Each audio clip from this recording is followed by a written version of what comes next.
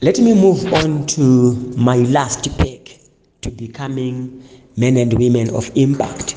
My last peg to becoming pastors of impact. The last peg talks about transcending. Transcending. To transcend is to go beyond. To transcend is to go beyond. You must inevitably go beyond that which you also have imagined you can become.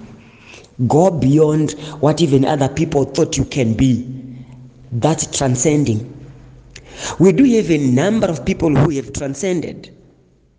We have a number of examples of people who have transcended. Once you have transcended, it means you have gone beyond success into significance.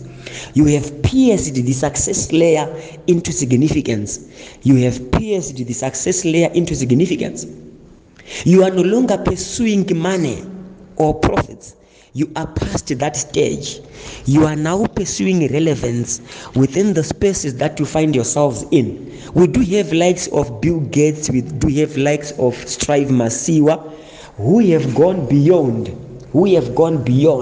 And once you go beyond, you will see to it that you will start to amass a wealth